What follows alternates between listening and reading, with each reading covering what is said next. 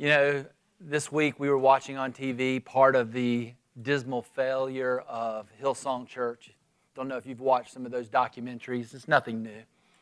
The same could be said for Mars Hill Church. The same could be said for Horizon Church, yet for the grace of God. Everywhere you go, there are ministers who are falling, sessions and board of directors that are having wars against one another. Sometimes you just got to wonder, what in the world are we doing? Why is it even worth it? That is an interesting question. Why are we doing what we do? I mean, could you imagine if I took the normal person on the street who didn't grow up understanding anything about the Southern gospel, this Christianese culture in which we live, if I brought them to church and they're wondering, why are these people singing and talking to someone they can't see? That's a bit strange. Why do they focus so much on reading some ancient book with odd practices and hard prescriptions? And now we're supposed to listen to a 25 to 30-minute talk? What's the deal? Why do they take precious little babies and startle them with water? Why are we getting ready to eat a snack and we're going to call it a supper? I mean, why do we need such special buildings? Why do we do this every single week? And how much money do we need to spend on leadership and on facilities for this kind of a thing called church? Why do we do what we do? What would happen if we just stopped and just individually sat on our sofa and talked to Jesus and went on a mountain and found the Spirit? Does it really matter? And I want to try to remind you why we do what we do. And this may seem self-aggrandizing. If I were to leave and not be your pastor, I would hope that you would maintain this allegiance to the rituals of God. I would hope that if I went and made my living painting, that I would still have my family engaged every single week in the rituals of God. Why? Because they're important to God the Father. He prescribed them. They're important to God the Son. As you're going to see, He lived them out. It's important to the Spirit, for He is the one who authored the New Testament Scriptures, which tell us how the New Testament community ought to worship. It was important to Jesus. He was the perfect man, and you're going to see Luke makes a big deal of how He enjoyed these rituals. It's important for anyone who is a worshiper filled with awe, affection, awareness, and wisdom. Lord, would you please help? Help me convey this truth that is found in these early verses in Luke's gospel. Make them come alive. That's your job, Lord. I'll present them. If you want any good work to be done, you have to do it. Help us, Lord. Help us. In Jesus' name we pray. Amen. So where does one get this idea that rituals are so important in the life of Joseph, Mary, and Jesus? You just have to keep reading. We've walked all the way through the Christmas story, and now we get right here to Luke chapter 2, verses 21 through 24. And at the end of 8 days, that means Jesus is 8 days old, when He was circumcised, He was called Jesus, the name given by the angel before He was conceived in the womb. And when the time came for their purification, according to the law of Moses, they brought Him up to Jerusalem to present Him to the Lord. They did so as is written in the law of the Lord. Every male who first opens the womb shall be called holy to the Lord. And they went there to Jerusalem to offer a sacrifice according to what is said in the law of the Lord, a pair of turtle doves or 2 young pigeons. So help you with the flow. I mean, you know these parts. We've been talking about them for the last couple of weeks. But Mary's this righteous girl. Joseph's this righteous guy. They've been waiting for a righteous marriage. They are betrothed, looking forward to holy matrimony. Everything's going great and normal until it's all turned upside down by a visitation from Gabriel, who says, Mary, without having sex, you're going to have the Son of God. Mary submits herself. I am the Lord's servant. Joseph submits himself. I am the Lord's servant. Mary will be called the mother of God. Joseph will be His adoptive father. They are now right in the center of God's will. And then things get really bad. Notice, you can be in the center of God's will and things go horribly askew. This is exactly what happens, for there is now a decree. It's a decree from Caesar Augustus that Joseph and Mary are going to have to hit the road in order to be registered and taxed. Notice this, that it's a decree from Caesar Augustus, kind of. It's really a decree from Almighty God, who has already said when the Messiah comes, he can't be born in Nazareth. He has to be born in Bethlehem. So we've already got a second application there, that God is the God who is the King of kings and Lord of lords. He is the one who sends Mary and Joseph and Jesus from Nazareth to Bethlehem. He is the one who makes their life really, really tough. Well, they relocate. They go on the road trip. They make their way to Bethlehem, and the events there are legendary. There's no room for them in the end. Thankfully, there's someone who's hospitable and gives them some place to stay for the night. That night, her water broke. Maybe she started that breathing technique that some of us learned in our Lamaze classes. Joseph's sitting there wide-eyed, like I'm sure I was, going, I'm here to help, babe. What should I do? Mary is now pushing the baby. Jesus comes out. Tenderly, they hold him in their arms, the Son of God. They wrap him in swaddling cloths and lay him to rest. They nurture him in a feeding trough. I think at this point they would have all enjoyed just, can we have a little quiet now? Nope. God had already been working while Mary was screaming, giving birth. Angels were shouting and singing on the hills. And it sent shepherds their way. So now, immediately after giving birth, it appears that the shepherds arrive, and there is a time when these rugged men of the hills are now bowed prostrate before the infant Jesus. Mary now ponders what in the world is going on. And we have nothing else now for the next week. Hopefully the Lord just gave them some time of bonding, healing, recuperating, pondering. But we do know what happens on the 8th day.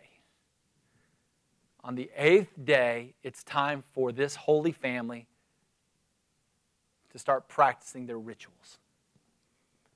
The ritual of circumcision is the first one that happens. It's an ancient Jewish ritual. At this point, it was being done for 2,000 years. So you traditionalists, you would love this. 2,000 years of families in worship participating in this act. But it was more than just ancient tradition. This was an ordained ceremony from God. God showed up to Abraham and said, Abraham, do you believe me? Abraham said, yes, I do. Are you going to follow me? Abraham, he said, yes, I will. Abraham was a believer. Then God said, I want you to participate in what I'm going to call believer circumcision. So Abraham was like, what's that? God explained what that surgery was going to entail. And Abraham said, I love you. I trust you. I follow you. Then God looked at Abraham and said, now all of your male servants that are in your house, you're supposed to have them circumcised as well.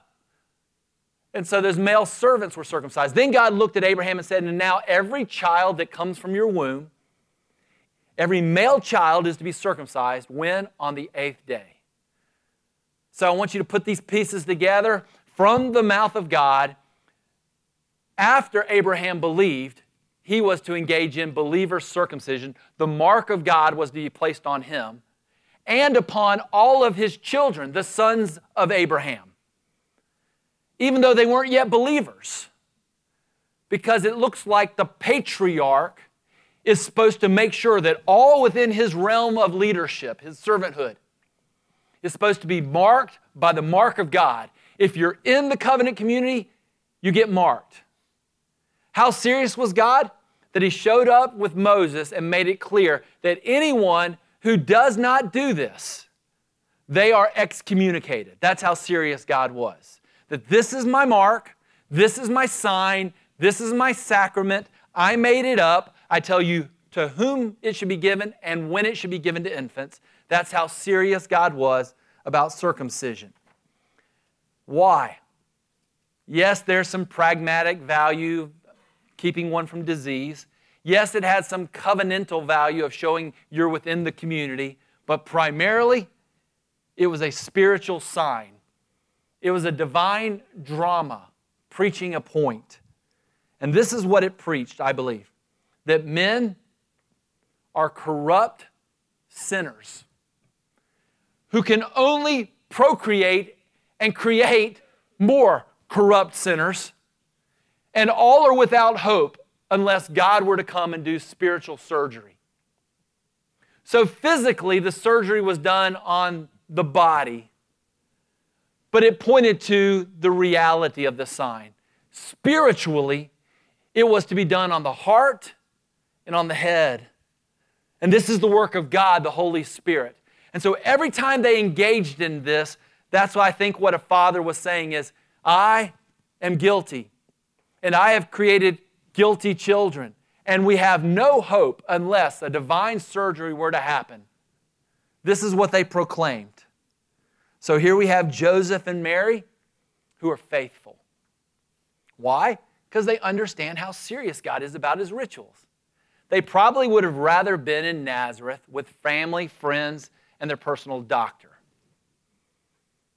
But they know God wants this done on the 8th day, and they are meticulous in pursuing righteousness in this way, or expressing righteousness, better said.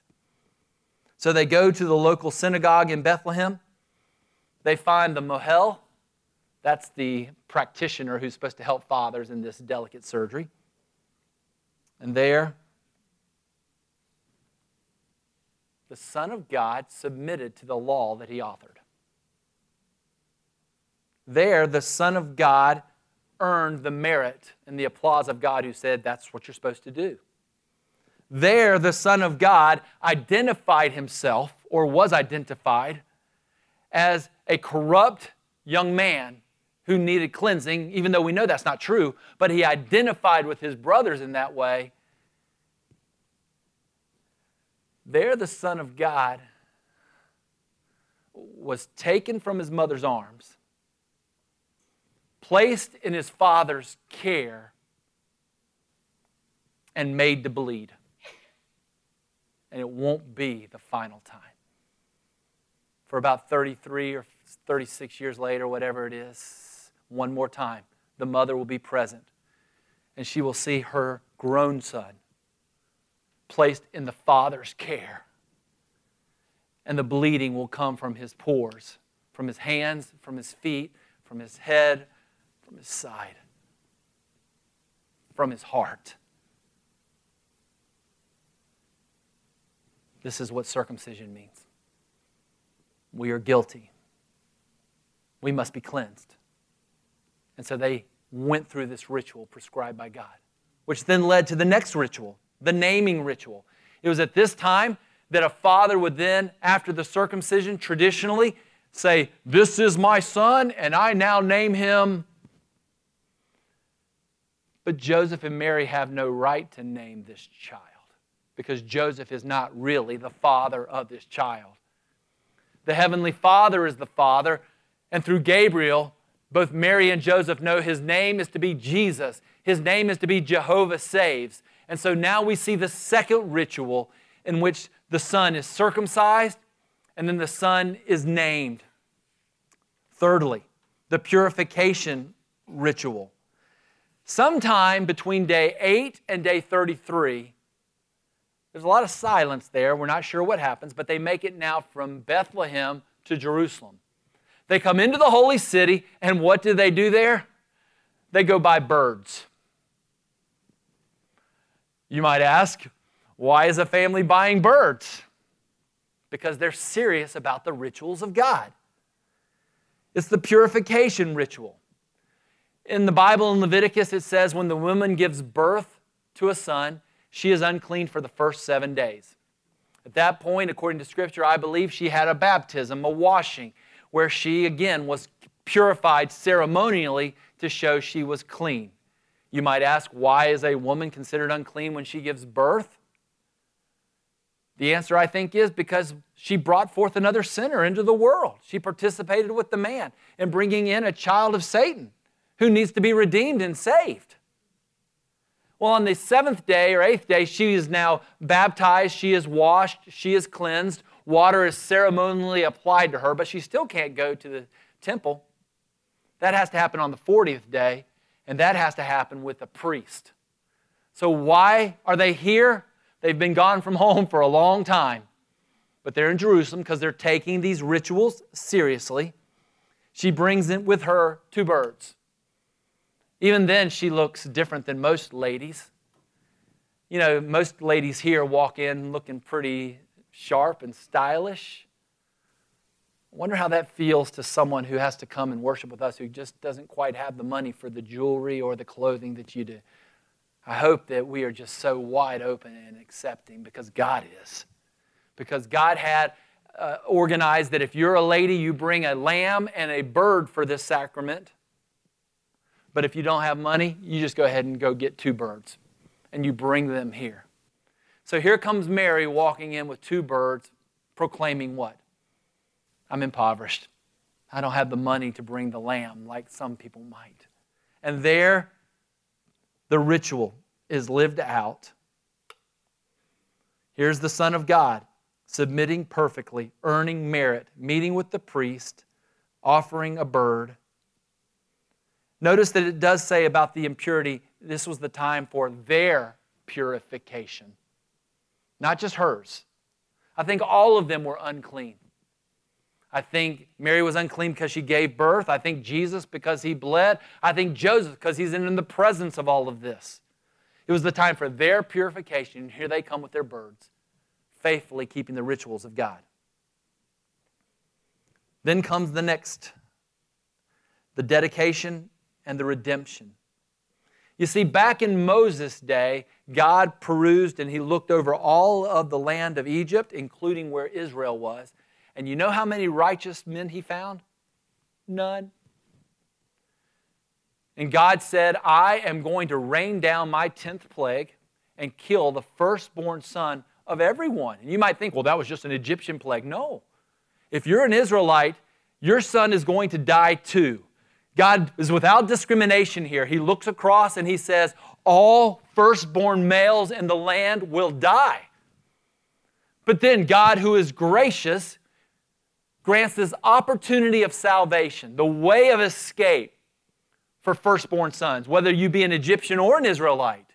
If you heard and believed your corrupt condition, if you heard and believed that God is gracious, if you heard and believed that God has provided one way of escape, and you went and found a lamb, sacrificed a lamb, put it on your door, sheltered in place beneath the blood of the lamb, and then feasted in the time of judgment, you and your family would be blessed by God with salvation.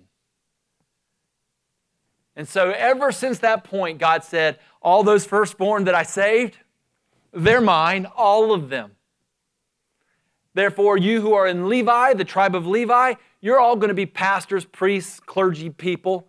Everyone else, you're still mine, but your parents can buy you back for silver because we're going to use that to fund the worship of God overseen by these priests. Well, that ritual has gone on in the time of Jesus until that day. And so here they are, submitting perfectly. Jesus is earning merit. He's being identified as a corrupt and sinful son. He's waiting for the day when he will not be purchased, but he will be sold for his brothers. One final ritual and we're done. If you kept reading, you would read of Simeon and his prophecy and then Anna and her response of worship. Then you would get to one final vignette or episode. And that's the famous one where Jesus' parents take him to Jerusalem at age 12. We've now skipped ahead. And what's the purpose? One more ritual. It's the Feast of Passover. So what are you seeing here now? Let's put these pieces all together. You have very little information. If this is when Jesus is born, you have nothing in Mark. John is only philosophical. Matthew gives us a little bit of information. Luke gives us a little more. But in all of Jesus' first 33 years, you have hardly anything presented by inspiration of the Holy Spirit. Except in the book of Luke, when the Holy Spirit decided He was going to inspire and write and emphasize and highlight something, He highlights what? What I've just shown you. How the Holy Family is meticulous in keeping the rituals of God. Over and over, they are righteous in their presentation of worship. You can actually even listen to the commentary. Don't look at it real quick, but it just says, in naming, they did so according to the name given. In seeking purification, according to the law of Moses. In dedicating their son as written in the law of the Lord. In redeeming their son, according to what is said in the law of the Lord. In bringing their son to the temple, they acted according to the custom of the law. In verse 39 of chapter 2, they performed everything according to the law of the Lord. So you see this emphasis, which led to the sermon this morning. Worship rituals matter to God the Father who prescribed them. They matter to God the Son who practiced them and had to practice them to even be considered a righteous substitute for you. And they matter to the Holy Spirit and to Luke who penned them. I'm going to tell you they matter to everyone who is filled with awe, full of affection, aware of their own need, and wise. So now if you look at your sermon outline, 5 quick points of application that'll help bring this home. As you now look at what the entire Scripture has to say about ritual worship, here's the first point. No rituals are efficacious. What do I mean by that? Here's a word that'll help you, but it's not any more clear.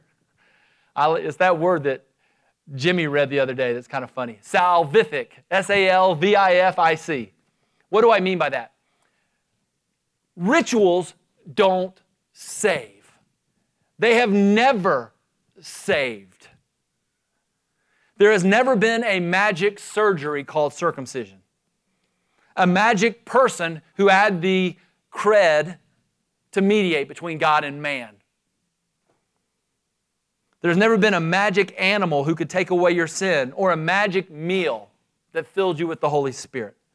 There has never been a magic gift that if you gave sufficiently, you could purchase God's prosperity and His blessings. There's not a magic sacrifice you can make that impresses God so that He will then give you the health, wealth, and prosperity you desire. There's not a magic piece of real estate where someone can go to find God nearer than right here. There's not a magic building anywhere where God is more found than other places. There is not a magic washing called baptism, a magic piece of furniture called a pulpit.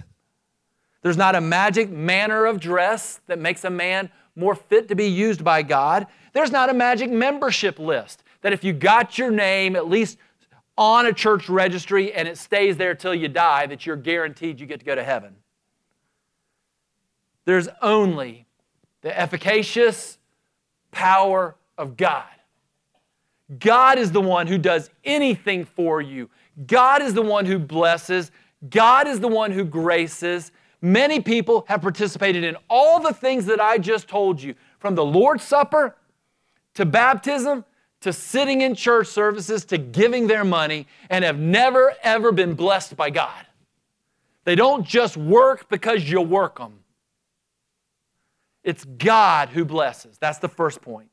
Secondly, now some of these rituals that people do or have done are expired.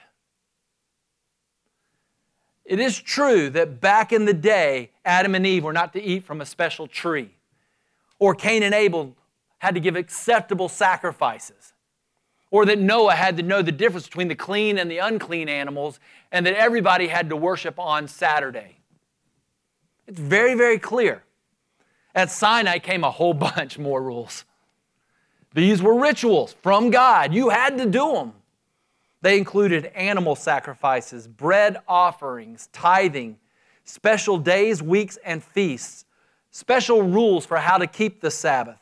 You had holy tents, holy rooms, holy furniture, and holy furnishings, special clothing, special incense, many different baptisms or washings, times of isolation or time out, and sacred surgeries. All of that and more was prescribed by God, and if you were an Israelite back in the day, they're not optional. You had to do them. He's serious about them because they help teach His children about Him, but they're temporary. They're for a time. Jesus said, "It is finished." The veil was ripped from the top to the bottom in the temple. The temple doesn't even exist anymore. And in the inspired text of the New Testament, it's very, very clear. Circumcision, which was one of the most important. Listen to what Paul says. And Paul was a Jew who liked Jewish traditions. Circumcision means nothing.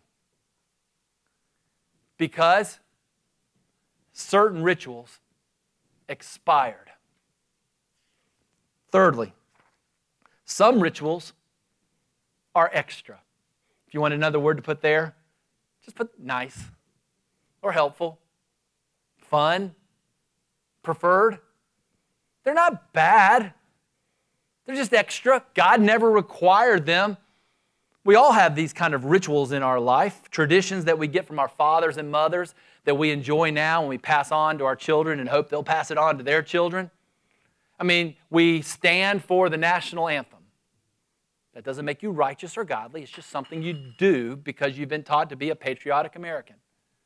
You stand for the Hallelujah Chorus. That's a tradition. We eat turkey on Thanksgiving. We throw bird seed at weddings.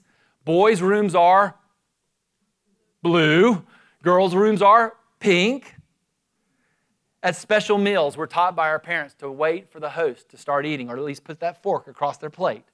Once again, these are just rituals that we have in life that we pass down from generation to generation, and we have them in the church too. Now I start stepping on toes, because some of the things that you hold dear are just nice, but you think they're sacred. Okay, here we go. They're not bad. We don't have to get rid of them. We can still use them, but you don't get to say you're bad if you don't do them. Such as Advent candles, the way we collect money, having a dedicated building, the way we celebrate Christmas or Easter or other holidays, the way we keep our Lord's Day, what times we have service, what the order of worship in a service is going to be, the posture of worship, whether or not you do invitations or altar calls, whether you use technology or hymn books, whether you use the KJV or the ESV or the NIV or something else, whether you have furniture such as pulpits or use lecterns, whether you have a communion table or a folding Rubbermaid table, whether you have a baptismal font or pews or where furniture is placed, you would not believe some of the arguments I've had in churches about where furniture needs to be placed. We actually had a meeting at a previous church when we were building about whether or not you had to have a center aisle. Now, I know mothers with brides, they believe God is ordained. There has to be a center aisle. It's nice. It's extra. Membership procedures. What one has to do to become part of the family of God. All of these things are traditions. They're not necessarily wrong. They can be kept. They can be helpful. But they're just extra. But some of our traditions now, none of them are efficacious. Some have expired. Some are nice. Some are evil. Yes, there are some things that we do that we ought not do, that maybe we've been doing for a long time because our fathers and our grandfathers and others have done. The Bible is that which tells us how to worship. It legislates when it wants to legislate. It leaves free when it wants to leave free. It regulates and it provides for Christian liberty. But we ought never do that which Scripture forbids. So no traditions that are forbidden by Scripture. And we must always allow, or we must never discourage that which the Bible encourages. And so, whether you have a tradition or a ceremony that has come from parents or denominations, or just your community does that way now, or maybe it's your preference, or maybe you even have some charismatic leader who wins the day and sways you in this regard. We are people of the book. We worship by the book. And if it goes against the book, we're against it, no matter how sweet this tradition is to you. What would some of those things be? Worshiping something or someone else other than God. Using images or icons in worship. Shallow, mindless, indecent, disorderly worship. Discounting the Lord's Day. Prayers for deceased loved ones. Prayers to dead saints. Withholding wine from the laity. Requiring baptism for communion. Some of you may want to challenge me on that. I do not understand where you would go in the Scripture to take a child of God who has been saved, redeemed, adopted, accepted, declared perfect, blameless, holy, and right, and because your session hasn't had a chance to meet in the last 2 months, when you offer all those people who know Christ to come to the table, you would put up your hands and say, no, stay away, because you haven't yet gone through the order that we prefer. I know I have brothers that might differ with me here, but I do not understand that. This is the table of the Lord Jesus Christ for people who are His. Requiring baptism for salvation. There are denominations that do that. There are churches who sell blessings in eternity called indulgences. There are churches who sell blessings in this life called send me your check in the mail. There are churches who sell offices. Some explicitly, just pay up. Some because they like the prominent wealthy people being their elders and their deacons. There are churches that discourage the usage of spiritual gifts because they just don't like things being a bit unkept. There are churches that show special preference based upon ethnicity or gender or class. And there are churches who publicly shame a repentant brother or sister. The fact that they are broken in their sin and running for help is not enough. Sometimes they have to cart the person up and make them give their testimony before the entire church. I would tell you those represent rituals that lots of churches do, some really big universal churches do, and they're evil. But I end now with the final point. Some rituals are endorsed. And what would those rituals be? You can see the pictures here. Gathering. That's what God would have us do. You are sinning against Almighty God if you're not interested in the gathering of believers. If you are forsaking the assembling of yourselves together, this is what we do, and it appears that we do it on the Lord's Day, the first day of the week. The Word.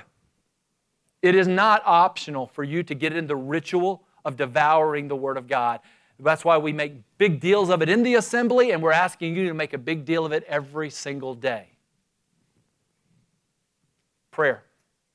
That's why we sing, if you ever wonder why we sing, because it's our prayers to God of adoration, of thanksgiving, of supplication, of confession, as we are singing praise to God or singing of our need. Lord, I need you every day. This is prayer. Sometimes we speak it, sometimes we sing it, but Jesus said, my house is supposed to be a house of prayer. These are the rituals that I'm asking you this year in 2023 to get engaged in. Make this a priority that you gather on the Lord's Day, that you read the Bible or memorize the Bible or meditate on the Bible, that you pray and sing every single day. Fourthly, that you give. This is what we do. We don't have to give the tithe, I don't believe, like the Old Testament did. We are given no such prescriptions in the New Testament. Your Westminster Confession does not address this in any way. You just have to be a really good, cheerful giver. Why? Because you're excited.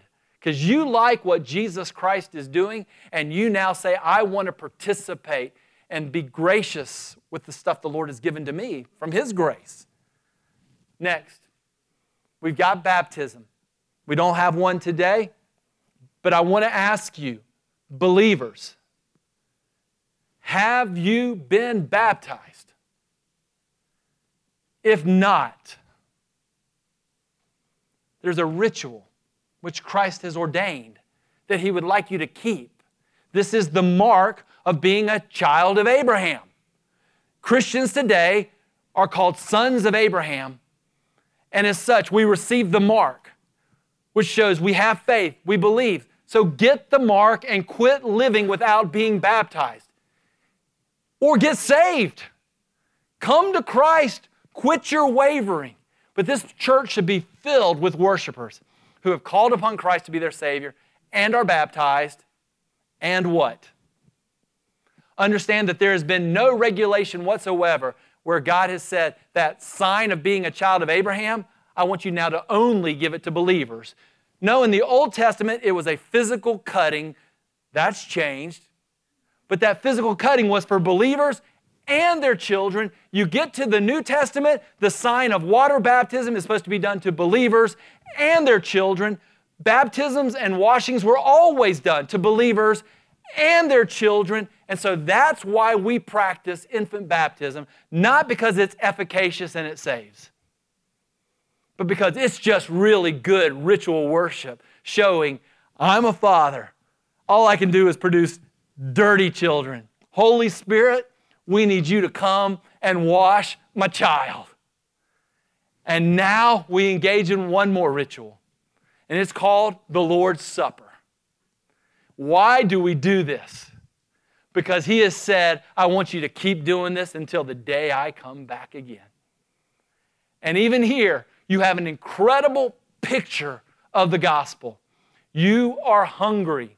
You are needy. You need the sustenance of the Lord. You are thirsty. You are needy. You need the cup of blessing from the Lord. You are sinful. You deserve to die. You need the death of the Lord. You are betrothed to Him. There are better days coming, and one day there will be the glorious marriage feast in heaven. And so this is what we do, and maybe we ought to do this even more often than once a month, because it's a ritual. It's prescribed by Jesus Christ. And so I'm asking you in 2023 to be a people consumed by these things, dedicated to them, not because they make you righteous, but because this is where Christ meets us. It's where He gives us more grace, grace upon grace. Then one final application. And dads, when the Heavenly Father decided He needed a surrogate father, an adoptive father, to train His son in the nurture and admonition of the Lord. When the Heavenly Father, He decided He wanted to provide someone who would help Jesus grow in His relationship with man and His relationship with God, He chose this guy named Joseph. Joseph was the good example that led Mary. Joseph was the good example that led Mary and Jesus. Joseph was the worship leader who brought his family into this practice of ritual worship. This is the kind of husband our wives need. This is the kind of father our children need. Elders, this is the kind of leadership our church needs. Manly men, real men. As for me and my house, we're going to serve the Lord, which means we can't wait to get engaged in His rituals because He's awesome. Man, do we love Him because He loves us. We are so needy, and we're wise. If the one who can save our soul says this is really good worship, let's rededicate ourselves to that in the year 2023.